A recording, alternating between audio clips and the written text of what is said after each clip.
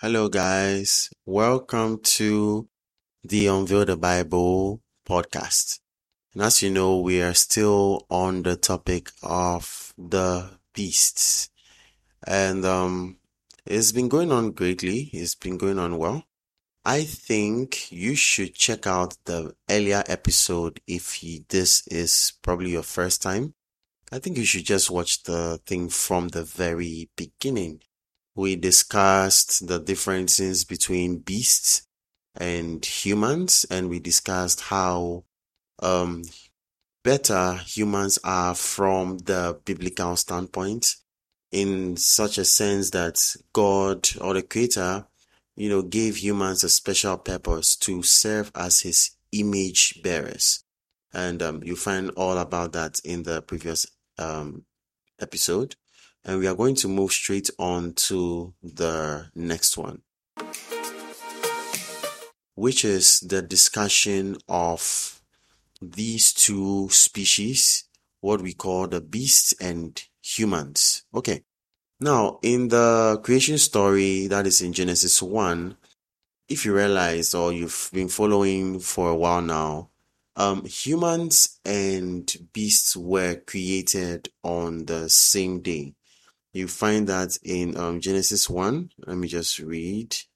So from verse 24, it says that, let the earth bring forth the living creature according to his kind, cattle, every creeping thing, and beast of the earth, each according to its kind. And it was so. That was God speaking.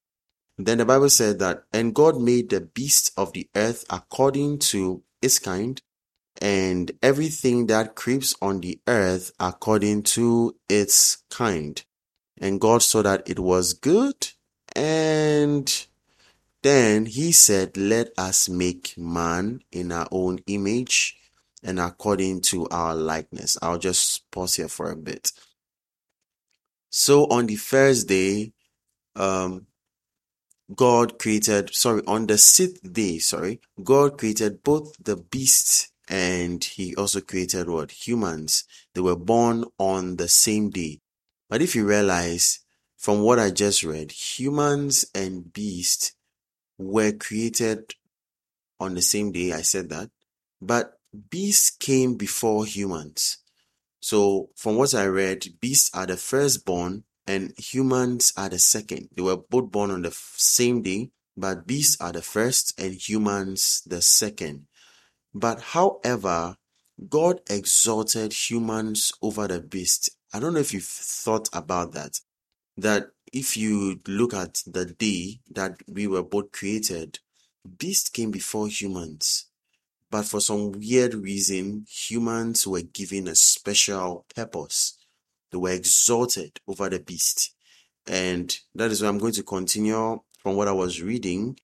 And that's chapter 1, Genesis chapter 1, verse 26. And I read, then God said, let us make man, or that's humans, in our image and according to our likeness. Let them have dominion over the fish of the sea, over the birds of the air, over the cattle, over all the earth, and over every creeping thing that creeps on the earth. So, if you notice here, then I'll jump down to, I think that's it. So when you go down to verse 31, that's when you see that, and God saw everything that he had made, and indeed it was very good. So the evening and morning were the sixth day. The evening and morning were the sixth day. So God created beasts first. They were the firstborns on the sixth day. Then God created humans, but God gave humans dominion over the beast. He made the secondborn rule over the firstborn. And this was one of the things on David's mind, King David, when he pondered over the exaltations of this race, of these people, created according to God's likeness and in his image. So he said that in Psalms chapter 8, verse 4 through 8, and I read, he said, what is man that you are mindful of him, and the son of man that you visit him? But you've made him a little lower than the angels, and you've crowned him with glory and honor. He said, you have made him to have dominion over the works of your hands. You have put all things under his feet, all sheep and oxen, and note here, even the beasts of the field, the birds of the air, and the fish of the sea that passes through the paths of the seas. So God gave man dominion over all the other things that he had created, over the works of his hands. And then he said that even the beasts of the field, so including every form of animal, and then even the beasts of the field. So beasts were created on day 6 as the firstborn. Humans were created on day 6 as the secondborn. But God made humans to rule over beasts. So that is amazing. And if you've been reading the Bible a lot, you might have already noticed that this wasn't God's first time of putting the secondborn over the first. Now we have Cain and Abel. There's a story of that, Cain being somehow jealous of Abel. I don't know why. But then we also have the story of Ishmael and Isaac. Ishmael came before Isaac, but Isaac was the promised son and he was given that authority. Now what about Jacob and Esau? These were twins, born on the same day, just like humans and beasts. But, well, something happened. You know what happened? And Jacob took the birthright of Esau. And Paul, the apostle, pondered over that very scene in the Bible, and he put it all down in his epistle to the church in Rome. So I'm going to read the book of Romans, chapter 9, verse 10 through 12.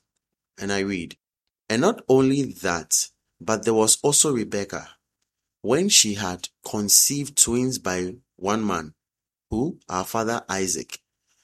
And he says, for though the twins were not yet born and had not done anything good or bad, so that God's purpose would be according to the choice or according to his choice would stand, not because of the works, but because of him who calls, it was said to her, the older shall serve the younger."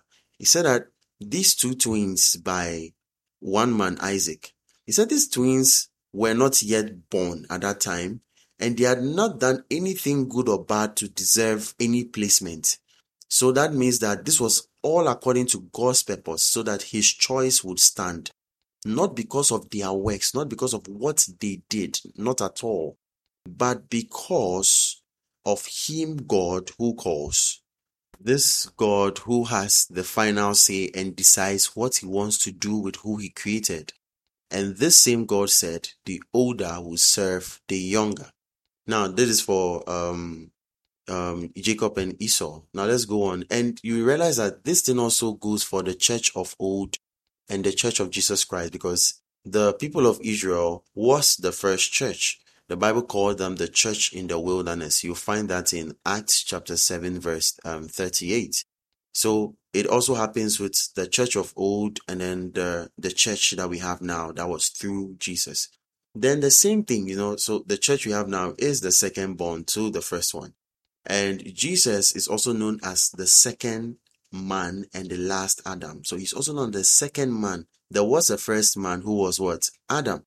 So if you look over this, the same person, Jesus, was exalted over the first man. And all this is according to God's choice. Paul had pondered throughout scriptures, throughout everything. He had looked through this pattern and he explained it in Romans 9. And I'm going to read it, Romans chapter 9, verse 20 through 21. And Paul says, "This thing molded will not say to the molder, 'Why did you make me like this?' will it? Or does the potter not have a right over the clay to make from the same lump one object for honorable use and another for common use?" Yes, this is what Paul was saying. The potter has every right to decide what he or she would use the clay for. Just like you, everything that you build with your hands or make, you decide what you are making it for. Someone who is inventing a car or a smartphone, he decides what kind of features he will put in the smartphone and what that smartphone will do. Another person in the same company could be creating probably, let's say, a TV, another person creating a phone, another person creating something else, one same company, but they decide that I want to create this for this and another thing for another thing. And that is up to the creator. That is the person's right as a creator. And that same thing goes to God. Because he is the creator, he has every right to create something, and as in he has every right to determine the purpose for which he created something. Each and every one of us have that same right with what we also create. So the same thing goes to God. And beautifully, God created both man and beast, and then out of his own sovereign will, he decided to do something wonderful. He decided to bless us and exalt humans over all the other beasts and over every other thing that he had created. Not just that, he made humans his image bearers, that we are his representatives, his image, his idol to creation.